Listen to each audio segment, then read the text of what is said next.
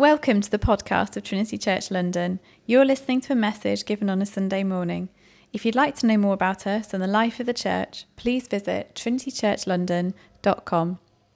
We are now finishing off our teaching series through the book of James called Real Faith.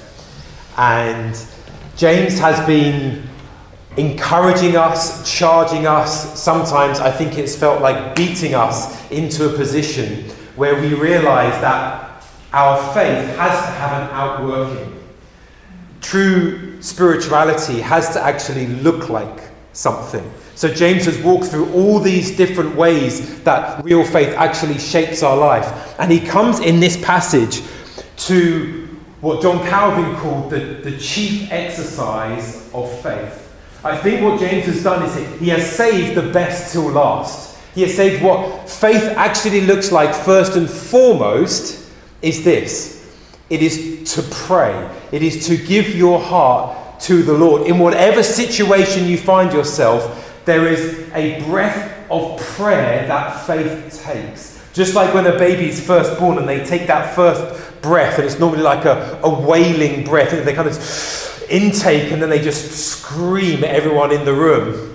What happens when we're born again for the first time and we receive this new birth from God and faith kicks in, the first thing that happens is actually prayer. Prayer comes from our heart and we go to God for the first time as God, our Father. And James, I think, waits until this moment because this is the most important element of what it is to be a person of faith. This is what real faith looks like. Faith and prayer really in the Bible are synonymous. Jesus in this one place in Luke 18, he teaches to help us to pray and not give up praying, which I think we all, if we want to be people who pray, need that kind of encouragement. And he teaches us, he says, I'll tell you this parable so that you don't give up praying. And at the very end of the parable, he says this. He says, when I come back to earth, will I find faith on the earth? At which point you could think, has he just changed subjects, or has he moved on? Or does he actually consider prayer and faith to be one and the same thing? That if you have faith, you are actually a praying person. And where there is prayer to the God of the Bible, there you can actually find faith. And it's just good for us to stop for a moment and just ask ourselves, what is our life like at the moment with our faith? Like if you were to make an assessment of your faith right now, how are you doing? And I'll give you one way to give you an assessment from this, is how is your prayer life? Because very often we can say, I have very strong faith, which often means people get very annoyed about stuff and you feel things very strongly. I have a very strong faith about things. Well, the question is not really do you feel things very strongly, the question more is, are you praying? Because prayer actually displays the fact that you believe the God of the Bible and everything he said. Because this book is filled with promises from God to help us. It is filled with invitations to come and pray. It is filled with requests to come and call on God. God, through this book, is basically saying to you and me, like, I have made myself available to you. I have come, I've been crucified, I have been raised, I am now in heaven, ready to pour out all of the riches on heaven, if you will just ask me. And so if we just read it and we do our 2 minutes in the Bible, on the train, okay, good, got my Bible verses right, and then kind of just like, quickly, got to pray, like, God, help me with that meeting, see you tomorrow, I guess, okay, bye. Like what we actually do is display the fact that we don't believe the God of this book. Because if we did, we would be running to him, calling on his name, asking for breakthrough, begging him to come into our life where we need him, keeping him to his word. You say, you promise, Lord. You promise that the prayer of a righteous person is powerful, and I haven't seen an answer to that prayer. So I'm coming back to you fervently and asking. The very fact that we pray displays the fact that we believe. And so the opposite is also true. Because you could say today, hey, I'm a Christian, I believe. But if we don't actually enact that by going to God ourselves personally and praying, while we will confess a Christian faith, we will walk as functional atheists, believing that it's basically down to my hard work and me making things happen, and if I can just wait long enough, it will come into my lap. So our prayer life is sometimes horribly revealing about our spirituality. It's not a great way to start a sermon, because you're like, hey, this is not a good way. You need to keep us here, Daniel. Like, I'm aware of that. But it's a sobering thing, isn't it? Just to think, how am I actually doing spiritually? Let's take an audit of my prayer life for the last week, and how much do I actually believe the promises of this book? And so what James does for us is that he just stretches us for a few moments. He stretches us in 3 different dimensions, but I think what he's trying to do is helping us reimagine what our prayer life could actually be like. Because if you're anything like me, what happens is life gets busy. And even as a pastor, I confess, there are times when I pray less.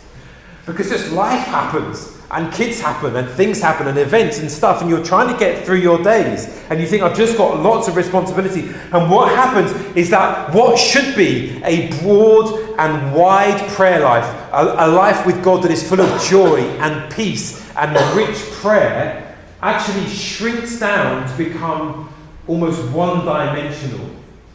That maybe you pray the Lord's Prayer. You've got that in your brain, so just before bed you pray the Lord's Prayer, and then that's your prayer life done and dusted. Or you're on the train on the way to work, and it's a few prayers of like, God, would you help me with this, feeling really tired again, Lord, would you just help me? And what happens is our prayer life shrinks and shrinks and shrinks and shrinks. And I think what James is doing here is he's asking us to stretch out our imagination as to what our prayer life could be. Your prayer life does not have to be just so-so.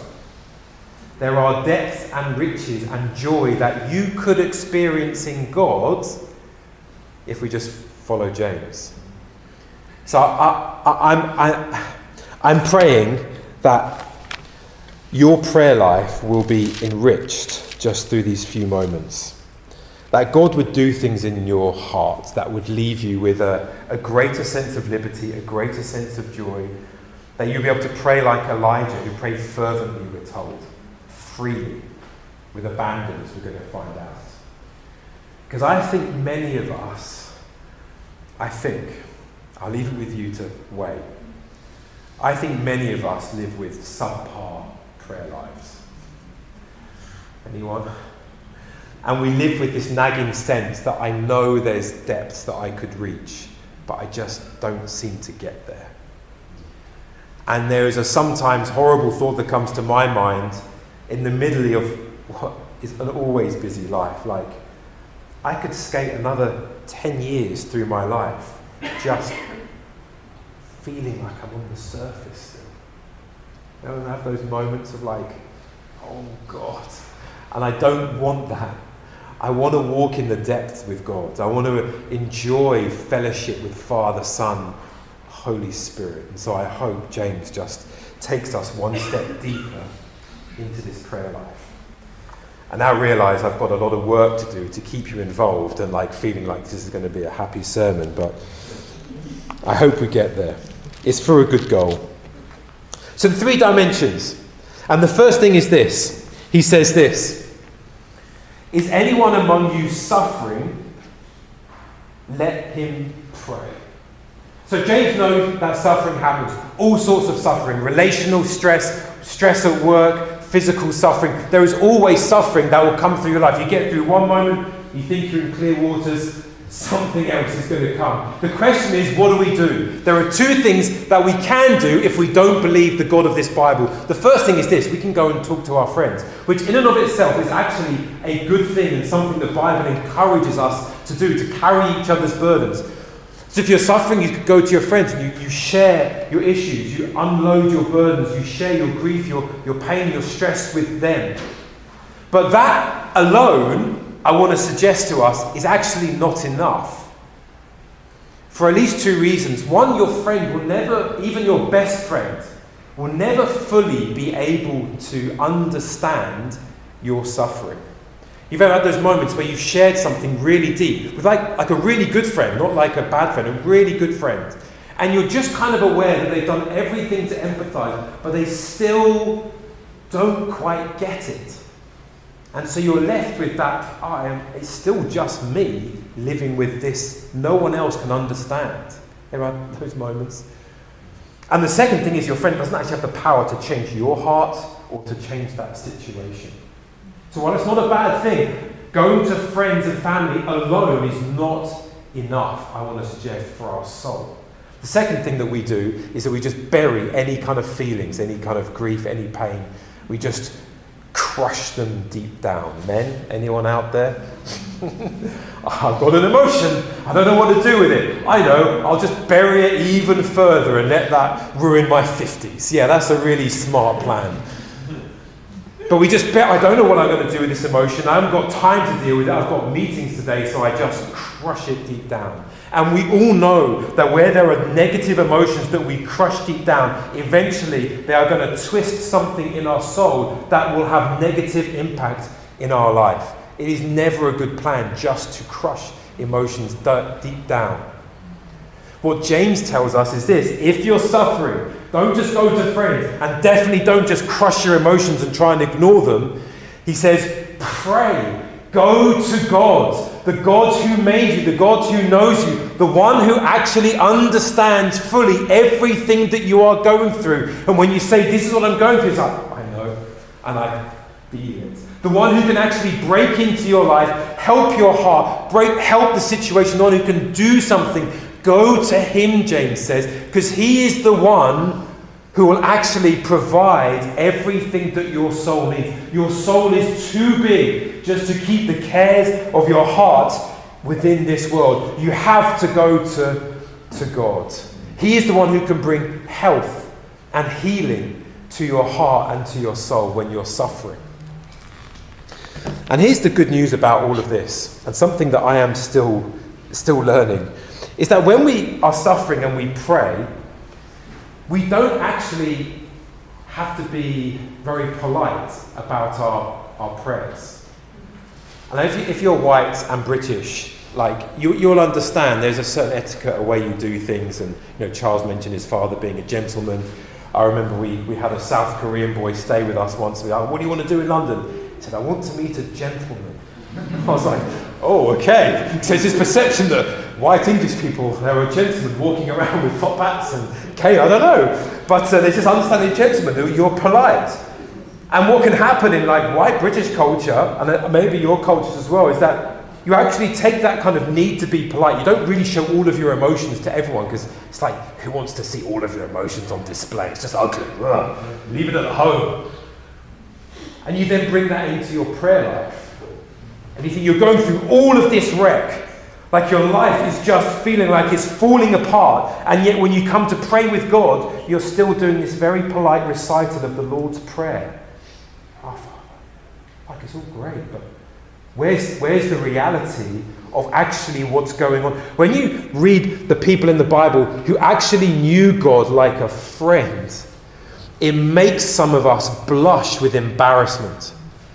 Jeremiah, I was reading this morning, he tells God in prayer, you deceived me. You're like, are you even allowed to tell God that? Like, but he said, he just lets whatever, because here's the thing with God, he knows everything already.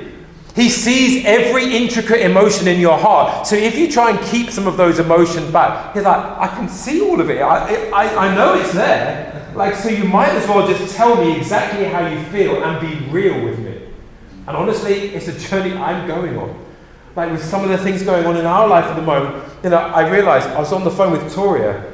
I was just like trying to think about it. I told her, I think I'm actually angry.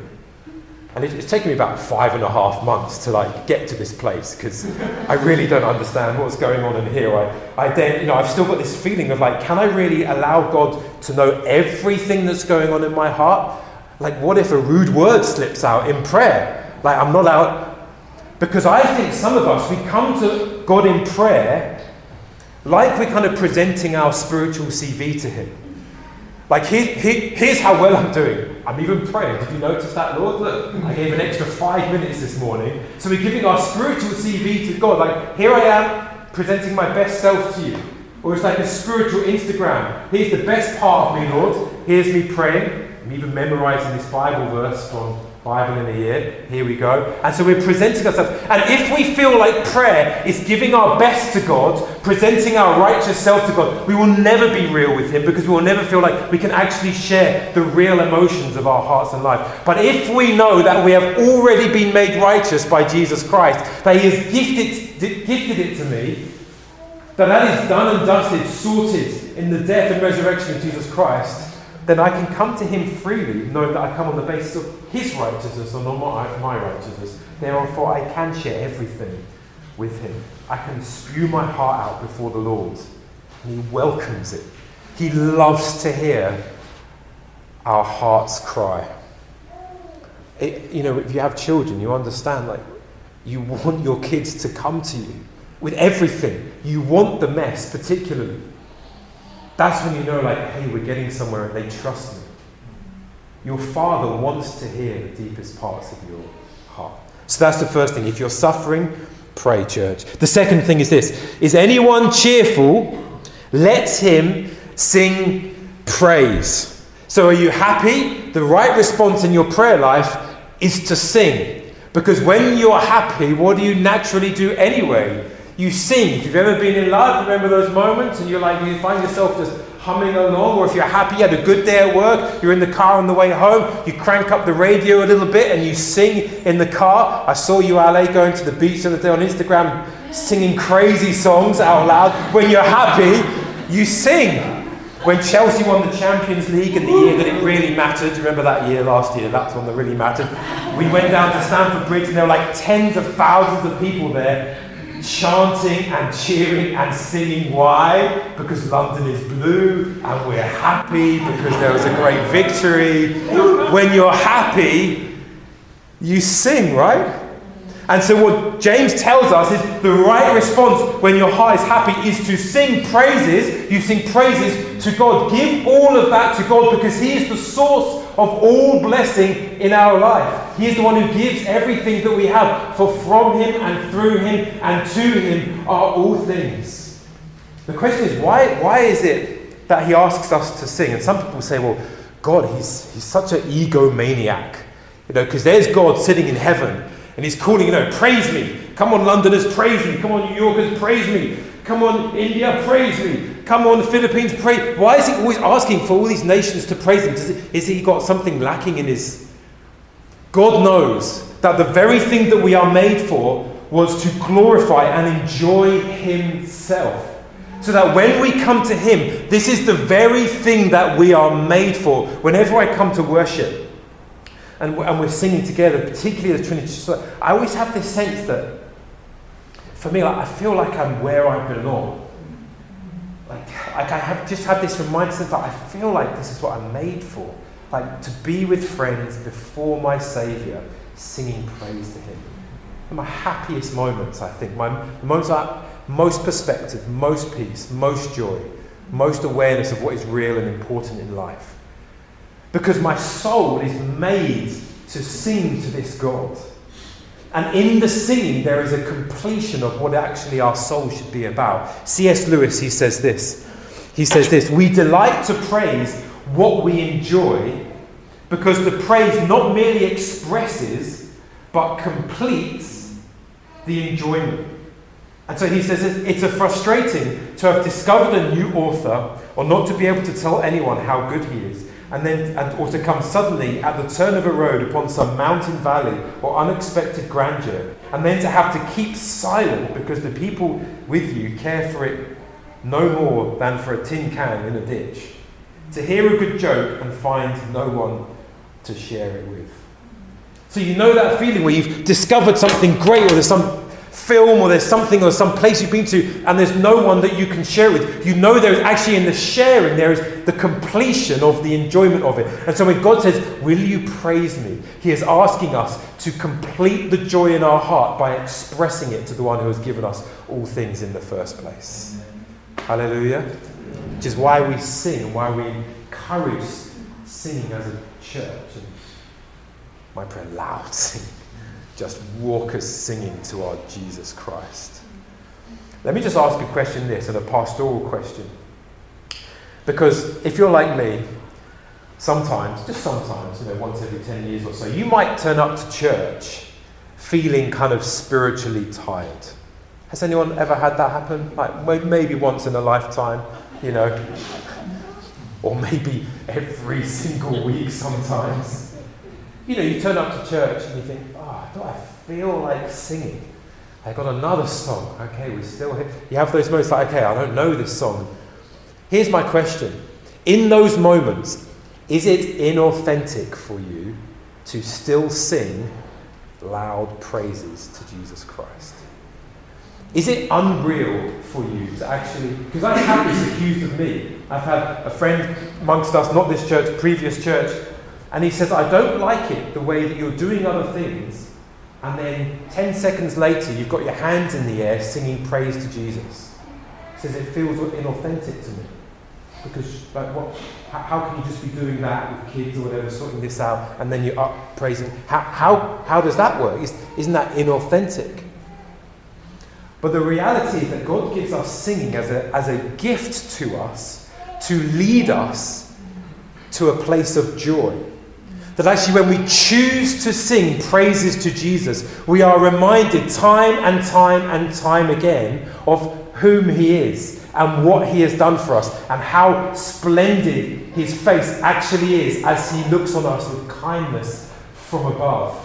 So that singing is actually this gift from God that purges us from worldly thoughts, that shakes off lukewarm emotion towards God. It's a gift of repentance to us, that every time that we come and sing, we are saying goodbye again to the world and turning our face to Jesus Christ, so that by the time we finish singing, our hearts are full again with the glory of our God. Amen?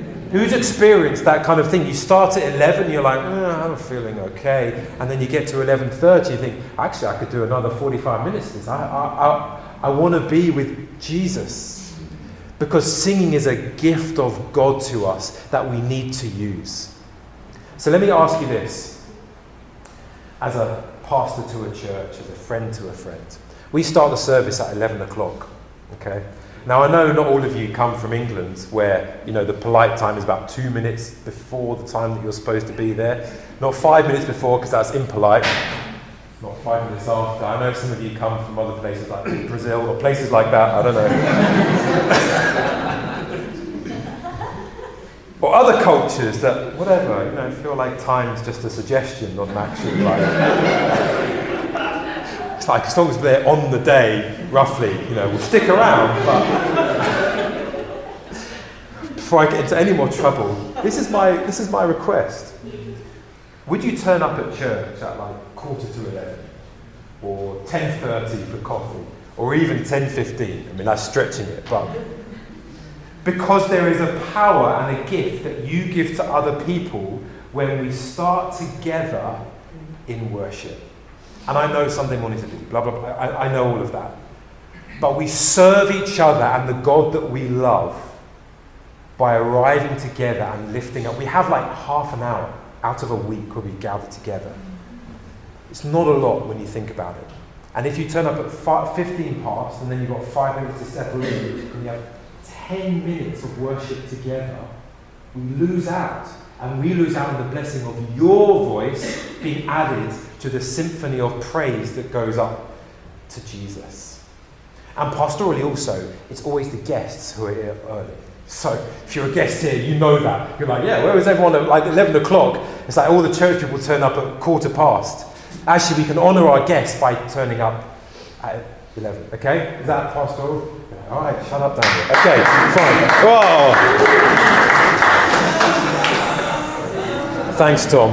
You better be on time next week. So. And then thirdly, I've got to keep going. Thirdly, this. If you're sick, he says, let him call for the elders of the church and let them pray over him, anointing him with oil in the name of the Lord. And the prayer of faith will save the one who is sick, and the Lord will raise him up. And if he has committed sins, he will be forgiven. So he's saying this, if you're really sick, and I think the situation that James has in mind here, he's the pastor of the church in Jerusalem at this point, so he knows what it is to be in pastoral ministry and to have people who are so sick and so ill that they can't make it to church. I think he's thinking here of people who are in such a place of illness that they can't make it to church. He asks them, please ask the elders to come to you, and they will come and anoint you with oil and pray for you where you are.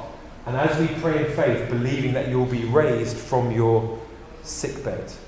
So I don't think he's talking about you have a headache, let's pray for that, you feel a bit off today or whatever. This is a kind of a next level sickness where you need help. And I think he says this for two reasons. Firstly, if you've ever been really sick and you've been in your bed for a long time, you know that actually praying for yourself and reading the Bible yourself is actually a really difficult thing to do. I know the times when I've been really sick. I had pneumonia a few years ago, and I couldn't read the Bible.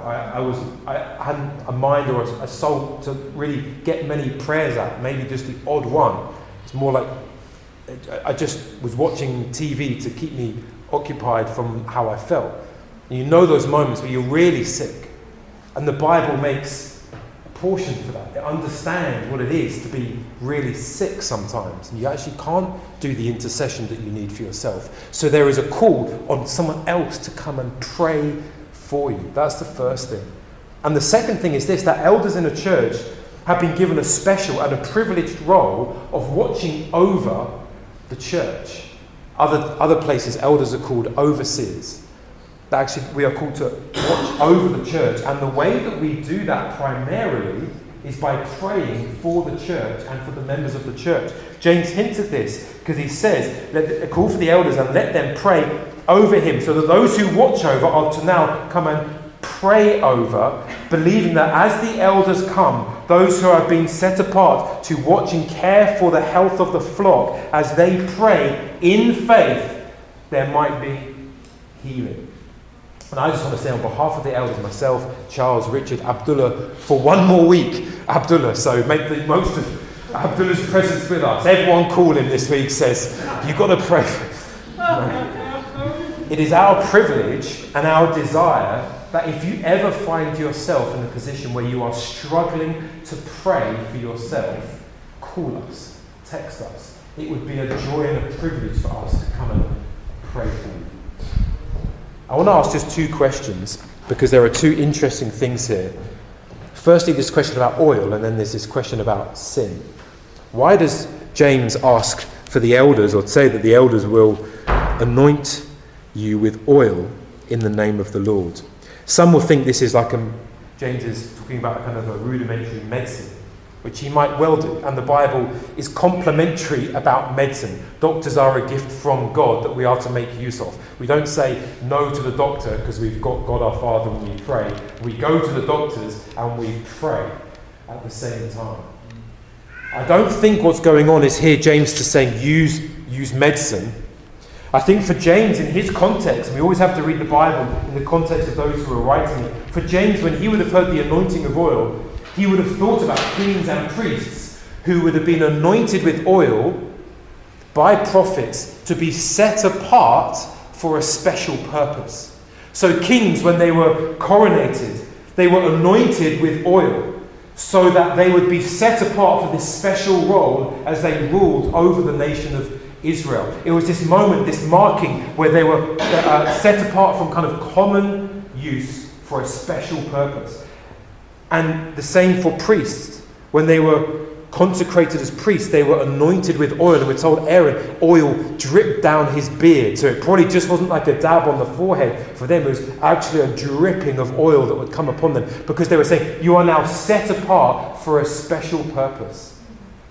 And I think we need to read that context into what James is saying. So when you are anointed with oil by an elder, what that elder is doing is really asking the Lord that this person be set aside for a time in your eyes, Heavenly Father, that they might receive special attention, that they might receive a special blessing, a special help, a special healing, because they are so sick.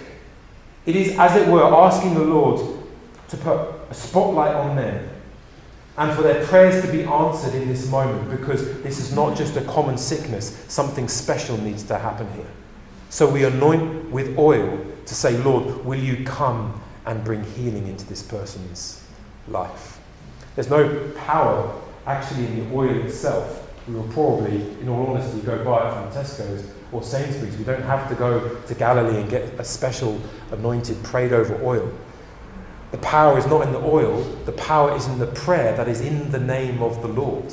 That when we come in the name of Jesus Christ. That as elders, when we pray, we're praying for healing. And sometimes think, how can this person be healed? We pray not within my own power, but within the power of Jesus Christ and his righteousness and all that he has accomplished in his death and resurrection. I call on Jesus Christ and his resurrection power to be poured out into your life. Amen. So we pray blessing with oil. And the second thing is this. What is this thing about sin? And partly I'm going to dodge this because I'm going to leave this with Charles the Wiser in 2 weeks' time, or just give him a problem, just kick the ball to him. But let me just ask the question, just so you know, at this church, we don't want to dodge the difficult passages because we believe that all scripture is God-breathed and is profitable. So even if it's tricky, there are things to be worked out that we can learn from, be edified from. But he says this, and the prayer of the Saviour one is saying, the Lord will raise him up, and if he has committed sins, he will be forgiven. So is the indication that this person is there because he has sinned? And therefore, if you get a headache one day, is it because you did something naughty yesterday? If you're struggling with ill health this month, is it because you did that sinful thing last month? That's the question that we have to really wrestle with. The key little word in here, and sometimes the small words are the really important words, is the word if. If he has committed sins, he will be forgiven. James opens up the possibility that yes, it is because of something this person has done in their life. All of us have sinned and fall short of the glory of God. So we are all under this curse where our bodies are racked and in the implications of a sinful world that is broken and fracturing. So sometimes we are living with suffering and pain in our life because indirectly, because we've all sinned, and sometimes directly because of sin that we have done in our own life. There are examples of that. But it's an if. C.S. Lewis says that our body and our soul live so close together that sometimes they catch their sicknesses of each other. So if your body is really sick, sometimes it does have an implication on your soul. And sometimes if your soul is sick and you are sinning, it does have an implication in your body. And so we can't dismiss it, but neither should we feel guilty because, hey, I've got this illness or I got COVID. Does that mean that I did something wrong? Or am I being punished for something? We know that for those who are in Jesus Christ, there is now no condemnation for those who are in Christ Jesus. But moments where we are physically laid low are moments for personal reflection. Just to think, Lord, will you examine me? Would you lead me in wholeness? Are there areas of my life that I do need to repent of? Why is that such a bad thing? Why would it be such a problem if the Lord wants just to highlight something that actually we do need to deal with? Actually, it's a kindness from the Lord as he leads us into holiness. More on that in 2 weeks' time. But let me just close with this. And I really just want to end by encouraging us to pray and to pray and to keep praying.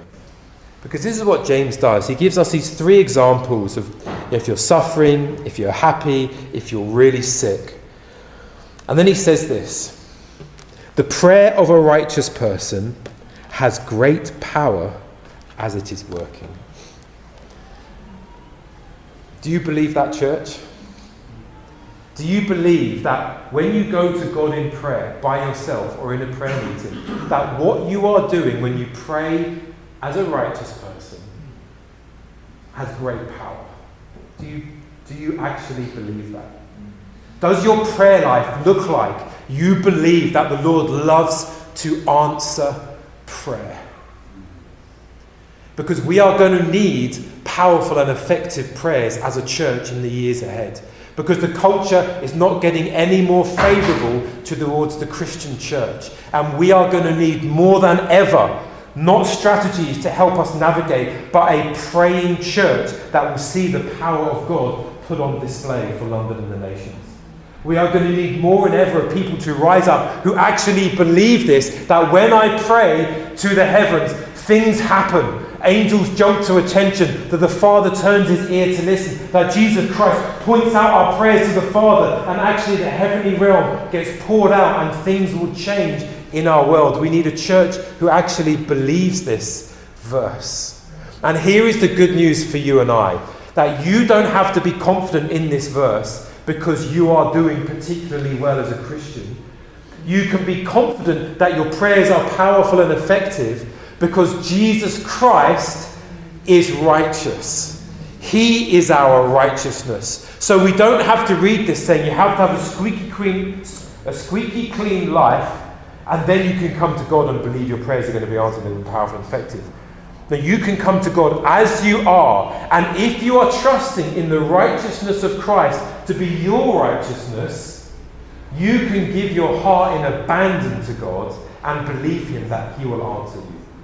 Do you know that when you are righteous in Christ, that when you have believed on Jesus Christ, that His death and resurrection is now life for you and you receive His righteousness? When that happens, do you know that you obtain the same position before God the Father as Jesus Christ does? Do you believe that? Sometimes I don't. That's my honest answer, because I can see some of your faces are looking like, well, I'm not sure actually.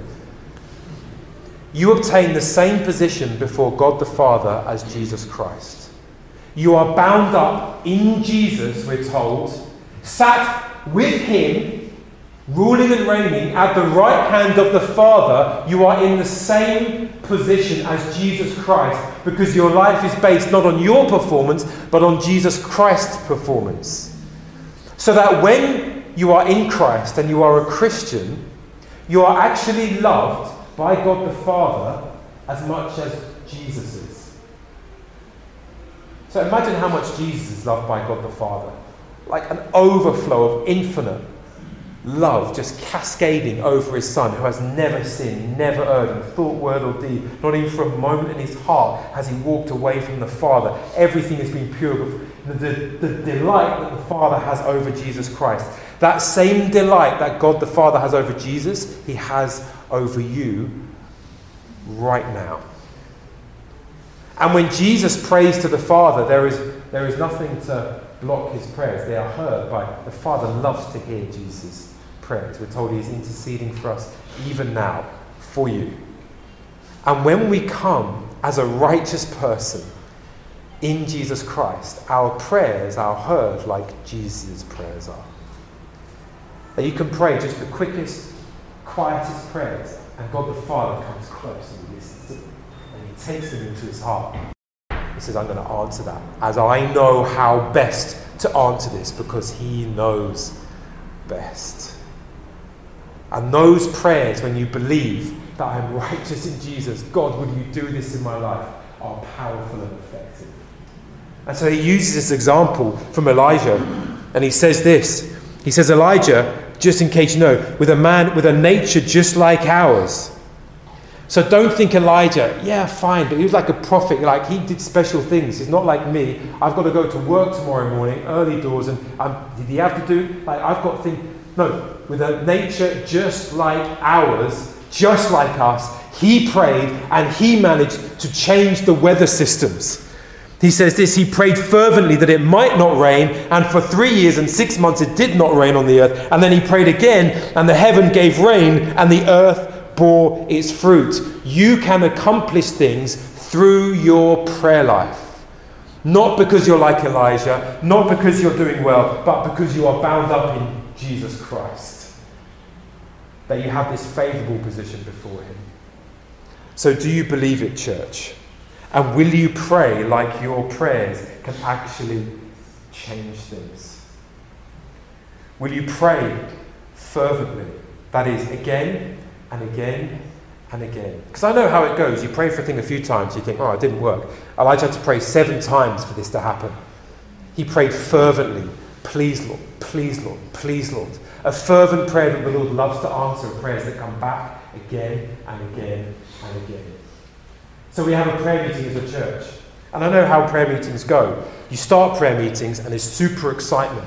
Because you think it's a new prayer meeting, things are going to happen, we're going to pray. We pray with so much gusto, and then we wake up the next morning and kind of life just moves on, and you forget about it. And you're like, what happened? You do that a few times, and you think, we keep praying at these prayer meetings, and life carries on the normal. So I know I'll do other things. But God tells us, fervent prayer will become God again and again and again. Then there's breakthrough. Church, we need breakthrough for a lot of things. We need breakthrough for people to come to know Jesus Christ in this city. Because there are millions of people who right now do not know Jesus and are walking away from him. The way that is going to change is through us praying fervently that lives will be changed. We've done it before. Our first year as a church, we prayed at the very beginning. We prayed for 10 people to be baptised. And that very year we baptised 10 people. In fact, got to the end of December and we baptised 8. And Mark gave his life to Christ in the Alpha course, and then his mum gave her life to Christ when he saw the change in Mark, and they both got baptised on the last Sunday of the year. And we baptised 10 people. We've seen God answer prayer. We prayed at the church weekend away for £20,000 off the back of that faith at Terry Virgo, if you remember. And at the time we had nothing like it. And now I spoke to Pat last week and we banked something like £21,000 that's going towards the church plant in Birmingham so that we can see the nations be glad in Jesus Christ, that we are supporting this work. We prayed and God worked. We prayed for a venue. There was one time a few years ago we need some clarity on what's happening with a venue because we're at Doubletree. We just sent something our soul. God gave us an answer, an effective answer. The Doubletree called us and says, you can't meet here from January because we're doing a refurb. He gave us an effective answer to our prayer, and he led us here to this point where some of you have found us. London needs your prayers if we're going to see the glory of God known. I'm going to stop beseeching you now.